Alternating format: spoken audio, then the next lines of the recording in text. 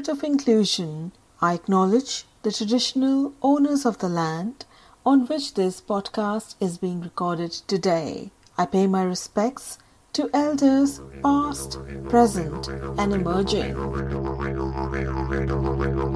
Namaste and welcome to the Diaspora Podcast. My name is Akashika and this is episode 4.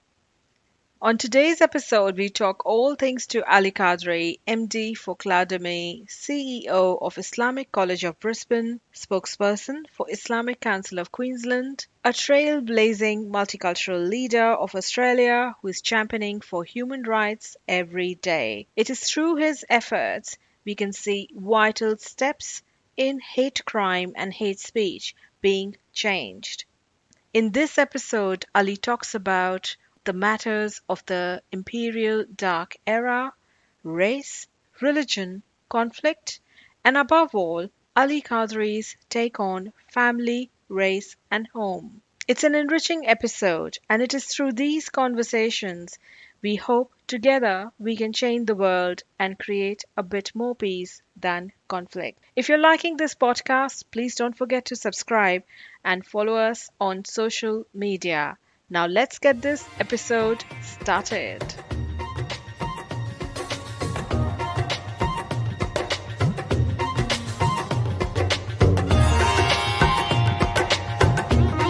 Welcome to the Diaspora's podcast, Ali Kadri. You need no introduction, and thank you so much for your time. How are you? I'm great, and thank you for having me today. It's a pleasure. We are really privileged, the person who goes on ABC Drums, ABC Radio, and the mainstream media is thank you so much. So how has the pandemic impacted you, and how are you doing? Tell us more about you first and all that you've been up to in this COVID era.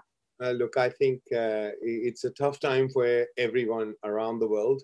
And I just think about whenever I feel despondent, I try to think about the people who are less fortunate than we are in a lot of other countries around the world, especially the country I was born in, India, and a lot of other countries where people have really struggled much more than we have. So, while it has been very difficult for everybody in the world, unfortunately, this is more difficult for some than others. And I believe we have been very privileged and lucky in Australia that we have faced this issue. So, as I said, in these matters, I think we have to think about humanity as a whole, count our blessings. Brilliantly said, Ali Kadri. And frankly speaking, we can never forget the beautiful Queensland we are in. I think our state has done exceptionally well in this pandemic. I'm sure you will agree with me on that. So have there been any introspection, self-revelations and discoveries? And also tell our audience all about who Ali Kadri in his own words is. I mean, look, I'd like to describe myself as somebody who is passionate about justice, equality, freedoms. And in my own time, I guess I'm someone who constantly discovering myself. There is a reason we are all here on this planet at this, and introspection helps us improve what we do wherever we are. And I think in this time, I have a lot of self-identifying myself and defining my purpose forward in life. And what have those introspections been all about? How do you think you're going to move forward and being a just equality, a human rights advocate, not now, but for a long time, as we have been seeing you, particularly for the Islamic Council and also for the multicultural Australia? Your voice has been a very important, strong voice. Share with us, where do you think the future of human rights, equality, dignity, of oneness will move from here? I think, as far as, freedom, human rights, equality, as far as these values are concerned, they're not exclusive to any community, country, nationality, ethnicity, or faith. I think they're universal, and that's why they're called human values, and that's why these rights are called human rights. So, if you're advocating for the rights and values of one, and if you don't advocate for the values and rights of all, then you are doing injustice to very mission you're on. So, it's very important that if you're, no matter who you are and what your personal faith is or ethnic background is or your nationality is, it's important that when you are out on this mission of equality, justice, freedom, and democracy, you actually wish it for everyone and as far as the introspection is concerned, I always ask my question that in my quest for equality, justice, and freedom and campaigning against racism, I do not become the oppressor myself or biased in any way, shape, or form. And that's why, every action I take, every thing I participate in, I make sure that I do not, do this very same thing which I'm fighting against. And to give you an example, recently I joined a protest over the weekend for what's happening to Uyghur minorities in China, what's happening to Hong Kong people. That's right. That's right. Absolutely. And I ask myself this question that, in doing so, I don't want to turn this into a anti-Asian campaign. So, because if I'm fighting against injustice and oppression in China, I can't be part of injustice and racism in Australia against Asian Australians. So that is one example of how introspection helps me in not becoming too biased and blind to reality of the risks of turning into what you are actually fighting. That's a very balanced perspective, Ali Kadri. And talking about China's expansionism, the brutal and the invasionism in this era that we live in, particularly with the religious bodies, where there are sources that have confirmed that Uyghurs are actually being used for intense torture and other many things. So how does that make you feel? Like, we are talking about Australia, of course, you as an Australian or a certain heritage, and then your passion for humanity, that oneness and for human rights. How do you think this situation can be changed in this era of expansionism and invasion that one of the aggressive neighbors is up to? Look, I'll tell you one thing, though. These kind of behavior or this kind of behavior is not unique to one particular community or one particular nation. In every nation, every community, at different times, there have been people in power who have used, state power to oppress minorities. They've used state power to expand. I come from India, and as you all know, a golden sparrow, as India once was occupied by an imperialist power, which was the British Empire. It literally robbed it to ruins. The empires have done that. We have seen instances of Muslim terrorist groups like ISIS committing crazy atrocities on minorities in Iraq and other places. And China is doing the same. I have some instances of our own home country in India where these kind of things have taken place. So, when you are championing human rights, you have to be championing it consistently, because if you don't, what happens is you risk being seen as a hypocrite, as somebody who is only championing human rights and rights or freedoms of minorities for a certain group of minorities. Now, having said that, I think it is important, regardless of where you live, to speak out against human rights abuse, no matter where they are taking, because at the end of the day, injustice anywhere, injustice everywhere. And just because we are lucky to live in a free country where we can express ourselves and express our opinion without fear or favor, doesn't mean that we should be immune and quiet against injustices committed by countries like China. We need to speak out against it. We be vocal against it, but at the same time be very careful that we don't generalize it and become the same demon we are trying to fight. Very well said, Ali Kadri, and you're absolutely right. History and prosecution has always showed us many instances, particularly since the 1800s. Our own indigenous Australians have undergone genocide. They have been victims of violence. Their own lands have been stolen. There has been slavery, genocide. And in saying that, earlier this year, we also heard about the Hazara community of Afghanistan, where being a double minority, as you know, Hazaras is a particular community where they have intense Asian features. So being a double minority there, they have had immense struggles with Pakistan, where we had 11 minors executed. So you're very right. When we look at our own indigenous culture, the Uyghurs, the Hazaras, and everywhere else where there is so much destruction, violence, genocide, bloodbath, everything happening, there is an intense yearning for peace. And it's so beautiful to see you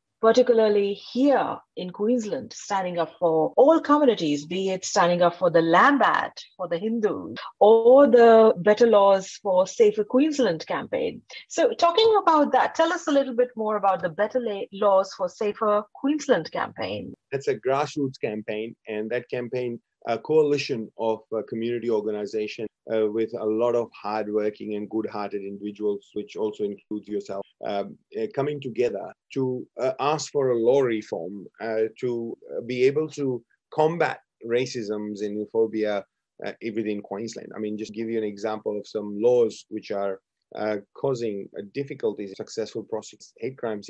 The fact that if Queensland police officer charge someone with hate crime offense, they have to get a written permission, deputy public prosecutor or public prosecutor, to be able to bring those charges. And what happens is, let's say, for example, if a synagogue, mosque, temple, or a church is vandalized by anyone with intention or motivation of hatred, then those instances are investigated as willful damage or damage to property rather than a hate crime. Now, at the end of the year, when the estimates are done, when the calculations are done, you don't have any instance of hate crime, but you have one extra instance of property damage. So, you're not really even able to collect data, let alone prosecute severely the perpetrator when it comes to hate crime. So, Better Laws for Safer Queensland or Safe Queensland is a campaign, is a current campaign, grassroots campaign, led by Queen Human Rights Committee and some really hardworking community members like yourself. All your leadership, Ali Kadri, that has been the driving force. And talking about your passion for all these spheres, tell us about you. Tell us about your story. You have been a migrant. You left India in a very hard time. And when you came to Australia, it was starting from the scratch. So tell us your... So, look, I was born in western part of India, Gujarat. I have a very long and a strong tradition of secularism, which is in the fabric of India, I guess, and India as a nation. I aspire and follow Gandhian ideology, and Tushar Gandhi, who is Mahatma Gandhi's great-grandson, I consider him one of the elders who I reach out to when I need information or when I need some assurance on the path I'm taking. Now, as we all know that, Gujarat, for all its greatness and for all its good people, has had some troubles for years every now and then. And I was there in 2002 riots when my cousin was murdered. And obviously it has an impact on a young mind, being a minority in an era of division, social media, where all these things are constantly, competing for your attention. So I went through a phase of myself, which I would like to call a very dark chapter of my life, where I personally was full of hatred against the Hindus because of what happened in the riots. And my father identified it and realized that it's not a healthy thing to carry as a human being. And it's important that I get an exposure to the world to realize that, this is not the reality of the world or a community. So he sent me to Australia to do my MBA.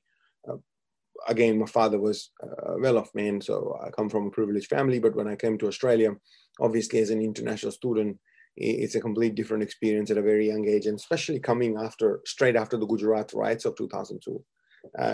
It was a difficult time. So it took me a while to settle into Australia. Again, did a lot of introspection, and I am very happy to say that I don't have an ounce or an iota of hatred against anyone anymore. And to give you an example, obviously, India is a very diverse and multicultural country. And when I was in the university back there in India, before I came to Australia, I had some friendships, very close friendships with some friends who are of Hindu faith. And after the riots, because of the feelings I had, we cut off the friendship. We stopped talking to each other. And it was only 2-3 years ago when I reached out to him, and we both apologized to each other. And it was a beautiful experience, him coming here. His name is Amit. He came to Australia, stayed with us for 15-20 days, and we both had the best time of our lives, reconnecting again. And, just the personal journey of hatred to the love and care I have and respect I have for different faiths is something which is I think very powerful. And it goes to show that, You cannot let hate define you. If you're defined by love, forgiveness, and compassion, then that is how you should live your life, no matter who you are. What was the healing experience like, Ali Kadri? You know, this is intense. I mean, seeing a part of your family go, and then suddenly at a tender age, you know, when most of us are beginning to explore and spread our wings and all of that stuff, you were straight away sent to a whole new world called Australia. What was that? How did you heal with so much change and so much turmoil ongoing in your life? If you keep an open mind and if you engage and communicate with, you realize that deep down people are good and deep down people are saying, majority of the people want tranquility. And when you engage with people, and I think coming to Australia was a very good decision. I mean, coming here to a country which has a lot of people from around the world with different faiths, different way of expressing their own individuality, even sexuality is a very different experience to a country where, although diverse, but has got a similar culture. So that opened my mind a lot. And also, coming here and I did my Masters of Business from Charles III University in Sydney. I did a Masters of Business from James Cook University, and then I did a postgraduate qualification in politics and international relations. So, having those qualifications, being able to go to different universities, starting a business at a young age and getting massive success in business, and obviously community has given me opportunities to engage with people at different levels, and it has only enhanced and improved me and helped me heal and become a better person, I believe. So the journey is about engaging, about self-reflecting, about introspection, and about growth. That's beautiful. So Australia is home, and you have a family, a full-blown family of all multi-faith, multicultural people. Some you can stand, some you can't, but but the days go, they move on. So what were those challenges? Did you feel any racism when you moved here? Were you treated like a minority when you were moving around at a point when Australia was perhaps not that broadened? It didn't have that broadened vision like what we have today. What was that era like for you? Look, I have witnessed and experienced racism in different places in India.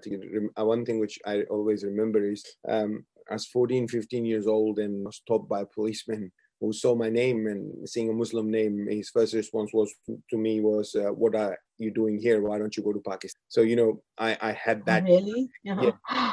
I had that experience in India, and then coming here, obviously, one of my jobs while I was studying in uni was a nightclub bouncer, and people come in and when I kick them out for being too drunk, they come and tell me, you don't come to my country and tell me not to drink.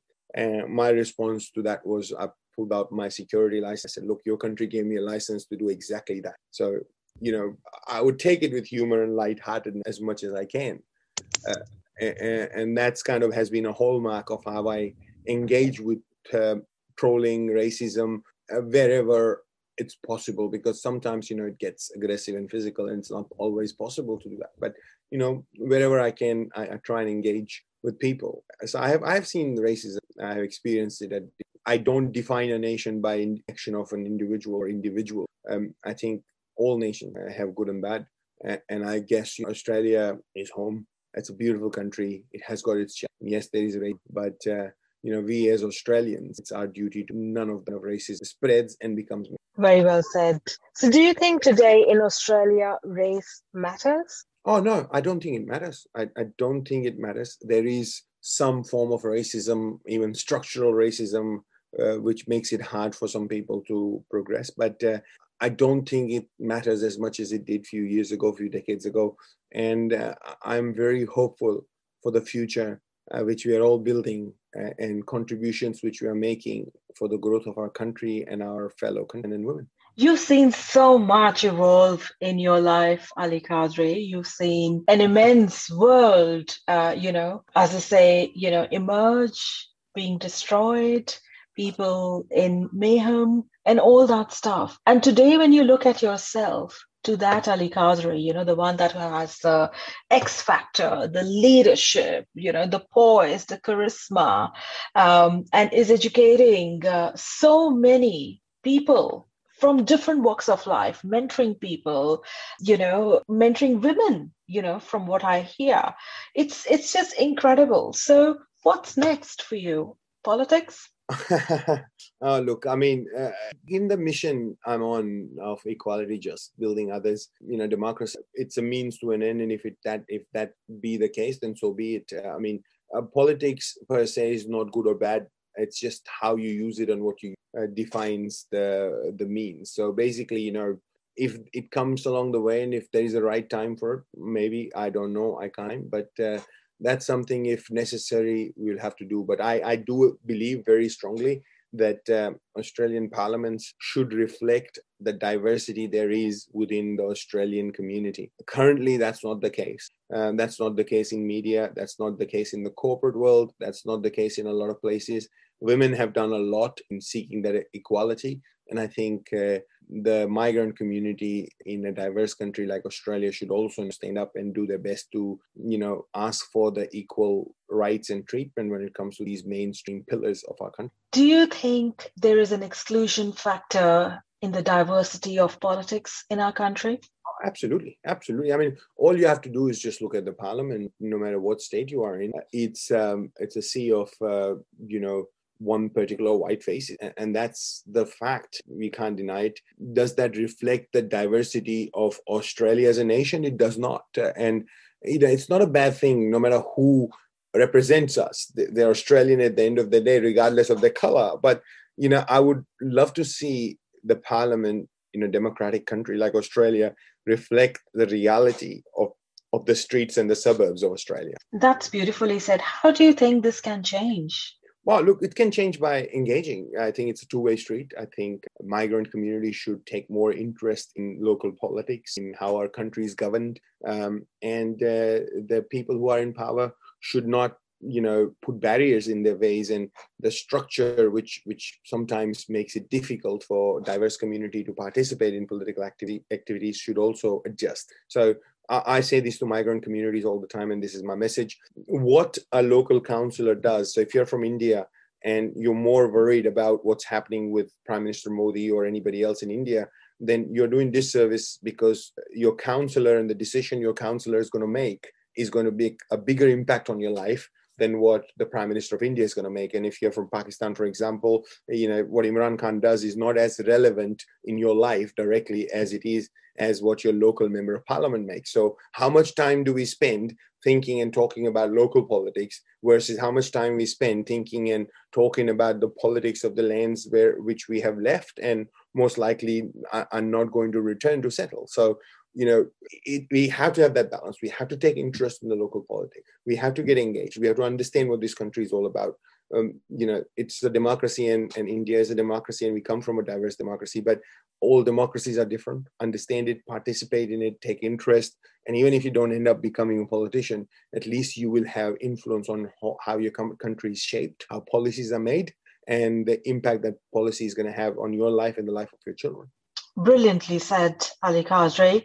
Talking about a world in extended COVID, what do you think the world affairs, our relations, the Australian relations today need? Oh, look, I mean, I have always been an advocate of a more interconnected world, more globalization, with equality, of course, because as individual equality is important, so is the equality of nations. So, if we have more of an engaging world where information, people, knowledge, business is easily exchanged, it flows smoothly, then we will create a better world. So I think, we need to realize, we are in this together. Whether it's climate change, whether it's pandemics, I mean, it's going to affect all of us. So let's try and work out ways to work with each other globally to make sure that, we avoid the death and destruction, and we heal the planet, because that too needs. That's lovely. Talking about the lost history of the diaspora, the Indian diaspora, and also the Southeast Asian history, what are the ways, Ali Kadri, through your various hats that you wear, we can have the lost history evolve and come into the chapters of Australia's history? How do you think we can do this? Oh, I think it's through education. I mean, I had a privilege of traveling to Central Australia to some of the camel stations, and some of the names you see with Khan and Singh and Ahmed and other names, which are, ethnically South Asian names, and the contributions they made with their camels to open inland Australia and lay the telegram lines can never be wiped off. I mean, from these countries, it is very important that, that's been properly taught. I mean, Australia belongs to the Aboriginal people. It is their land. It was snatched away from them without their permission. But in making what it has become today, there are contributions of many different migrant communities, and Indian community and India as a whole, subcontinent as a whole, has played a big role. But that role has not been highlighted when we talk about history of Australia. So, I think it's very important that that's been taught, whether it's formally through the schooling system or through, social media or through lecturing or through connecting communities together. I think that's something which we do need to talk about. I was personally really amazed when we had the 150th Bapu Peace Drive, and I had the opportunity to learn so much of the diversity and inclusion tour that we got at your Holland Park Mosque. I was amazed by the history that so many people from Afghanistan, Pakistan, India, ages back had come and set up this beautiful mosque there. So talking about our own South Asian identity, do you think there's still that pride of where we've come from, how far we've come, and who we are today as Australians? I think, of course. I mean, I think we are lucky to be Australian. It's given a lot to a lot of, and regardless of where we have all made. And I think what is more important, recognize, identify, and work together. Because I always say this, regardless of where you come from, the contributions you're going to make are going to make everybody better. So, incumbent on us to make sure that we contribute to this country. Because if we all just think about taking, and nobody's giving, there won't be much left for any of us. Very well said. In 2012 or 2, I could be wrong with this date, please help me with this, Ali. There was a publication that you wrote about in Courier Mail. It said, biggest threat to peace is not Islam, but irrational fear. Please share with us what exactly that was all about. Look, irrational fear, or as it's called, Islamophobia, is the biggest fear, because what I have realized, interactions with some radical Muslim youth and reading literature by Muslim terrorists, is that they thrive upon the fear some Muslims have about losing identity and losing land. From when I engage with right-wing extremists and Islamophobes, I have realized that they are afraid too. So it's that fear which is fueling the hatred on both sides. And it's not the faith or lack of it, or it's not the nationality or the color of the skin. It's the fear of the unknown which drives this division. So if we want to really conquer these divisions, then we have to come across that bridge and communicate and address each other's fear, because without one, another will not survive. And I think they both thrive on that fear. So no matter where you go in the world, you will see that the conflicts are a result of these negative emotions of fear and anger and frustration and so on and so forth. And I think if they are properly addressed, then people as human beings can come together and create a better world or a better country. Brilliantly said. One of my favorite poet and spiritual gurus is Baba Bulle Shah. And there's a beautiful verse from one of his poems. It's in Punjabi, and it says, "Chal Bulliya, chal othe chaliye, jithe sare aane. Chal Bulliya, chal othe chaliye, jithe sare aane. Na koi saadi jaat pehchane, na koi sanu mane." I really hope through your efforts and through all the beautiful work that you are extending in Australia as an Australian, I really hope there are some drops in the ocean of peace and we continue to fervor. Now, before we end this call, there are some rapid fire questions on popular demand that have come that I would like to have a yarn with you about. So what's your favorite one-liner? It's not, I've thought a lot about it. It's not a one line. I'll go a little longer, right? So I once read that tact is a way to tell someone to go to hell in such a way that they enjoy the trip. I think I know exactly what you mean.